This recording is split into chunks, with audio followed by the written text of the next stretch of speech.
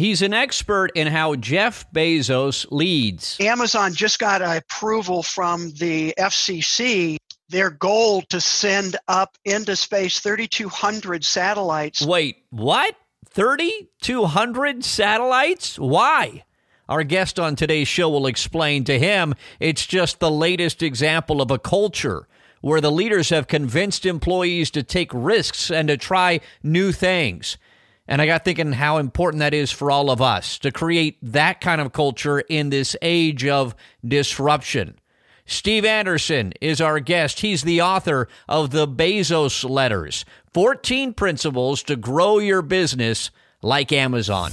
This is the class your business school didn't offer. It's the training your employer still hasn't provided. How do leaders like us get people to do what we need them to do so we can grow our results and live the life we desire? That's the question, right? This podcast contains the answers. I am Russ Hill, and welcome to Culture Hacks. So any of you who've listened to this podcast for more than a minute know that the one company I talk about the most is Amazon. Because of Amazon's not perfect, right? No company is perfect.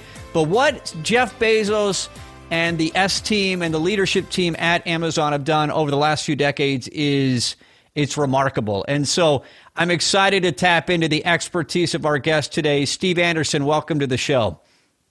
Russ, thank you for having me. It's great to be here. So most letters to shareholders from the CEO, I have to start with this. I'm sorry. I know where you're going with this. Yeah, you've heard this, I'm sure. Most letters from CEOs to shareholders are boring. You want to run from those things. You decided to write a book about the letters from a CEO to his shareholders. Why?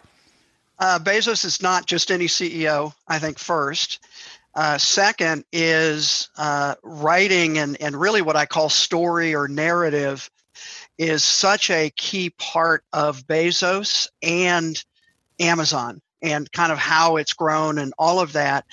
And literally, I was researching the impact technology is having on businesses and came up with this idea that the biggest risk they face is actually not taking enough risk. And so came across Amazon, started reading a couple of the letters, literally sat down and read all the letters. At the time, there were 20 in order, right? Kind of as a full narrative, and just was so impressed with how much knowledge, wisdom, I would call it secret sauce that Bezos talked about in his letters of how he has grown Amazon, that I became really intrigued with that. And the end result, as you say, is a book that was published on the letters. So what happened, Steve, that caused you to actually even start reading those letters and go, you know what, I need to steer my curiosity in this area toward Amazon? I was researching companies that had made transitions well and ones that hadn't. And, we know some of the names of those that didn't, Kodak and BlackBerry and Blockbuster and right, some of those. And we also know some names of companies that are known for being able to continue to experiment and invent. And certainly Amazon is in that category. So that's what led me to Amazon. And then again, I would say I stumbled across the letters as part of my reading and research and just became really intrigued with the information that was in there. When was that? It was probably a 3-year process of... Like 5 years ago, 10 years ago, 2 years ago? No, it was probably about 4 years ago. Okay. So Yeah. you dig up these letters and you start reading them and you go, wow. That's pretty much what I did. And what's kind of interesting is my first, iteration was a white paper I created with just a one-page synopsis or summary of each of the letters that he had written, kind of key points, key quotes, key takeaways that I saw in each of those letters. And fortunately, my wife, who is my co-author, is in the book publishing business, and I showed it to her, and she said, "Oh no, this is a book. This is not a white paper." And so that's sort of the start of the writing the book process. Started from just me putting some thoughts down on what I thought was important. Okay, let's start diving into these letters and what you've learned, because I think there's so much wisdom that leaders of teams in any organization can learn from. I mean, if there's ever been a time where we need to adapt and change and adjust, I mean, hello, 2020, right? I mean, yeah, exactly. The rate of change is remarkable. You talk a lot about the 97 letter. Yeah, the very first letter. So they had their IPO in March of 1997. So the 97 letter came out in April of 1998. And really, he laid out in that letter his plan for growing Amazon. I mean, and I think what's really intriguing is that every letter since, he always attaches the 97 letter. Mm-hmm. So, and again, I came up with 4 cycles and 14 principles, but that is just an example of long-term thinking. You know, that original 1997 letter, he still considers an important piece of his vision for Amazon. I want to quote from, I might not get it perfect, but you'll be able to correct me. But one of the things that you share, I've heard you share this before, is these maybe 3 sentences from that 97 letter. At least I think it's the 97 letter. Steve, correct me if I'm wrong. It's not easy to work here. You can work long, hard, or smart, but you can't choose 2 of the 3. Working at Amazon is something you can tell your grandparents about. That stood out to you, didn't it? Yeah, it did. And that was in the 97 letter. And again, one of Bezos' characteristics is this ability to think really long term. And the point I make with that, we are building something that we will be able to tell our grandchildren about. That's the quote. Mm-hmm. And think about that. Literally, they're 4 years old now. They actually first started, the website came live in 1995. And so they're not even profitable, are they, at this point, Steve? Oh, no, they weren't profitable probably for the first 10 years or more. Okay, so they're nothing. I mean, they're hardly anything. Correct. He's saying this is something you're going to tell your grandparents about. Correct. And vision, long-term thinking, having an ability to look into the future. He was absolutely convinced the internet was unlimited opportunity. In fact, he still says that today, that it's his phrase, it's still day one for Amazon, for the internet, for what we're doing.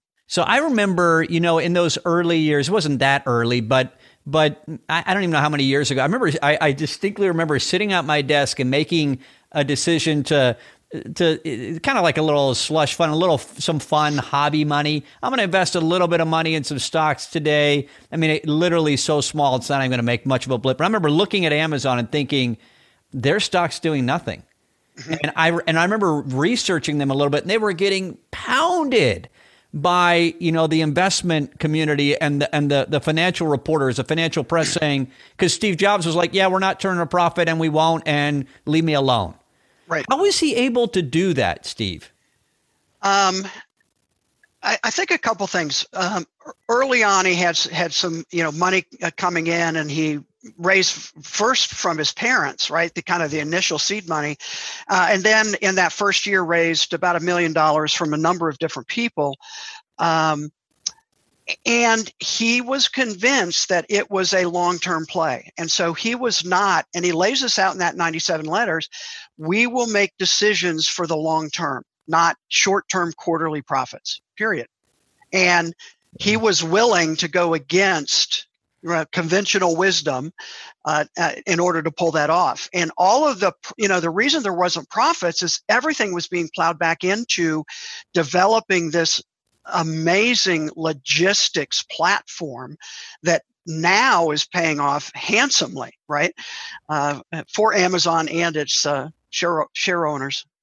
So, and I think a lot of times we don't We don't appreciate the battles he probably had to wage daily to keep those investors at, arm's length and to keep convincing them. It sounds probably easy now, but any CEO or any senior executive of an organization that's taken on debt or outside funding knows those pressures. So that's pretty remarkable. Let's dive a little bit into the 14 leadership principles, because that's your book digs into those. Do you view that as really one of Amazon's major competitive advantages?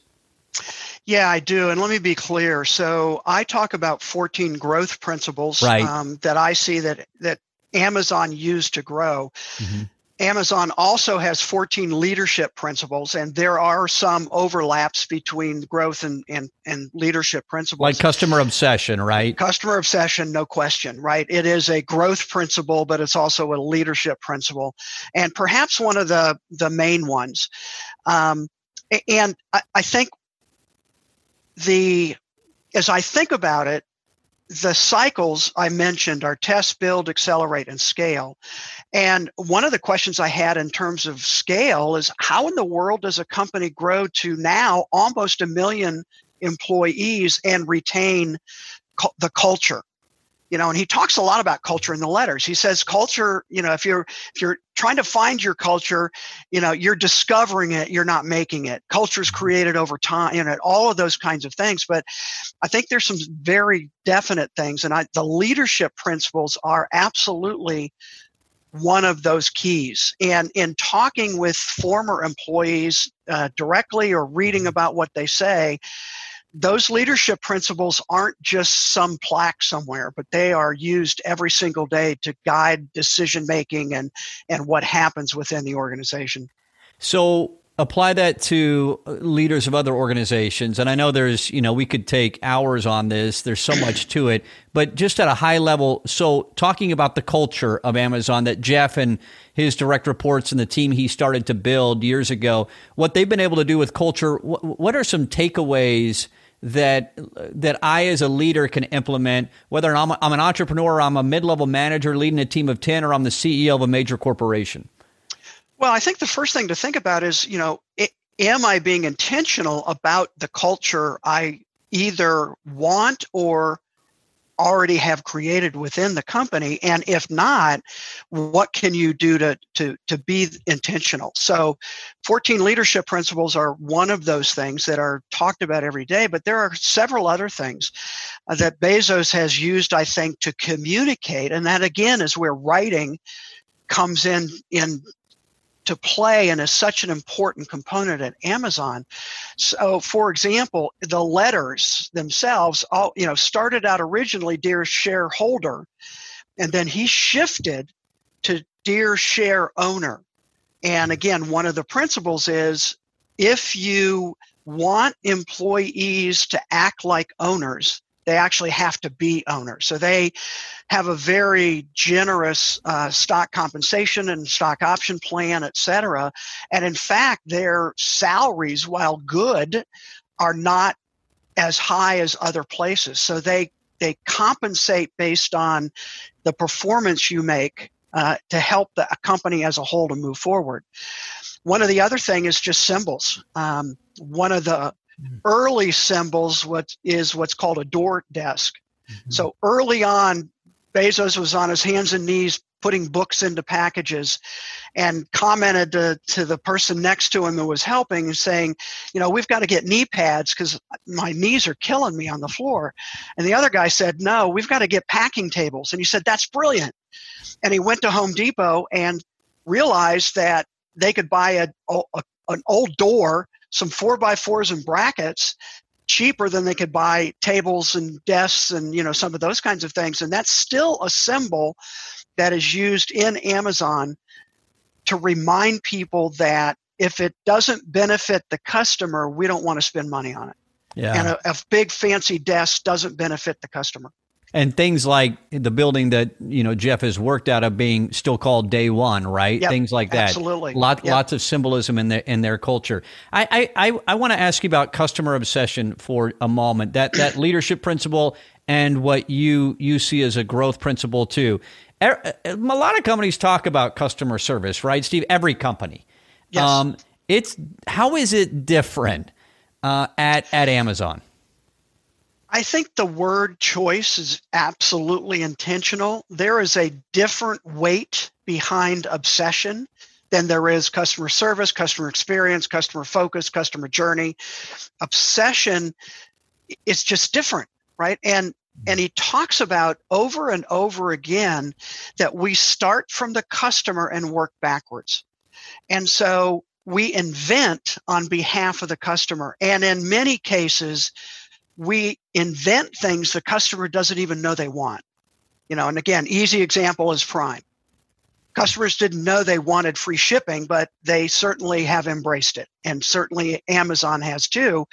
And I would say literally, finally, other big retailers like Walmart and Target and, are trying to come up with their own version of Amazon Prime. But that is thinking about what can we invent on behalf of the customer, which I do think is a different mindset and requires you to operate differently when you start from that position.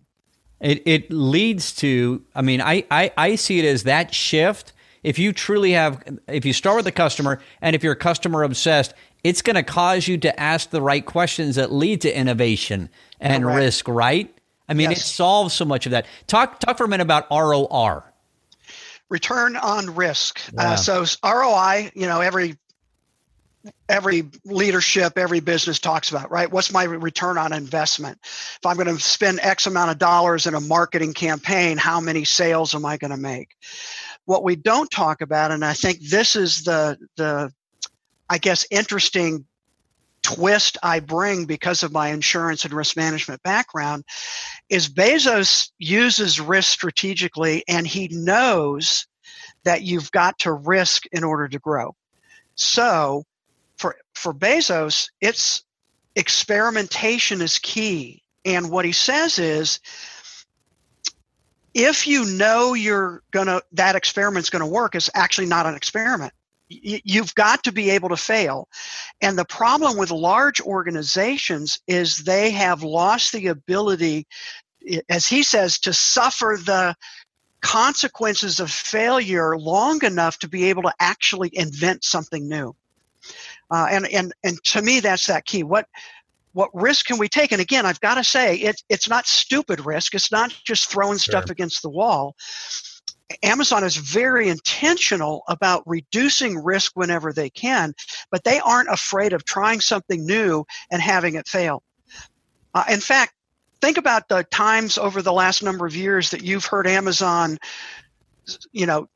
stop selling a product or remove it from the marketplace or, whatever they're testing and experimenting because it didn't work, or they're going to start over again with something new that they've learned in that experiment. And so that's key. And this whole idea, again, being the insurance guy, this whole idea of reducing risk, not increasing risk, is very different. Is Amazon as long-term thinking now as they were in 97? Yeah, I think so. And I will say, I think the pandemic has shifted that a little bit. Mm-hmm. Bezos was spending most of his time 3 to 5 years out. I think he has, because Amazon, I think, got caught like all of us did with delivery taking longer, right? All of those issues. And so I think he did come back into more of the day-to-day environment just to help get those problems solved. But I think he will go back. Let me give you an example of long-term thinking today. Amazon just got approval from the FCC for their Project Kuiper, which is their goal to send up into space 3,200 satellites to provide broadband, low latency, internet access anywhere in the world. And they've committed $10 billion to do that. Well, that's probably going to take multiple years to see come to fruition. So, but they're willing to invest long term on what they consider to be big bets. Well, I saw you post on LinkedIn the other day, Steve, about Amazon Care. I don't think that's something most of us have heard about. I mean, that might be another example too, right? Yeah, no, I think there's no question. Amazon, Berkshire Hathaway, and J.P. Morgan, I believe, all are in a partnership to look at healthcare and see what they can do to help improve that. And that Amazon Care is a clinic basically for their employees to get less expensive and quicker access to healthcare for their employees. So the more that you're way more of an expert on Amazon than I am. You've spent more time analyzing it, speaking about it, studying it. But even with the limited amount of time that I've been exposed to Amazon and from the outside and the inside, every time I've walked away thinking, wow, Bezos is brilliant. Like we think of Steve Jobs as brilliant, and he was, and Jeff Bezos is brilliant. And I don't know that a lot of people who are just viewing it pedestrian from the outside, I don't know if they really they really appreciate that. Here's my question. So when you think that about Jeff Bezos and you look at, and I don't want to spend much time on this, but I have to ask it. But then you look at his personal life over the last year. Yep. Is it easy to be disappointed, or do you not take that point of view? So I kind of go back to what you said earlier when we started. You may hate Amazon or love Amazon or Bezos, either way. I'm not judge and jury for him. I think he is brilliant and human. And so really the divorce, right? What year ago, January, this last January was right when we were finishing the manuscript. And we really talked a lot about, okay, how do we address this? Because up to that point, family man, married to Mackenzie for whatever number of years at that particular point. He stayed home in the morning to be with his kids. Yeah. I mean, get into office like 9 or 10 in the morning. Yeah. And his morning routine was not to be in early, and he doesn't, to my knowledge, to this day, doesn't take meetings before 10:30 in the morning. And he has said, my most important role as CEO of this company is to make 3 important decisions a day. Mm-hmm. That's it. Right. And so, again, another interesting perspective, but what he does, how he thinks, I could just point of example after example, his 6-page narrative, in 2004, Bezos banned PowerPoint presentations at Amazon. Mm-hmm.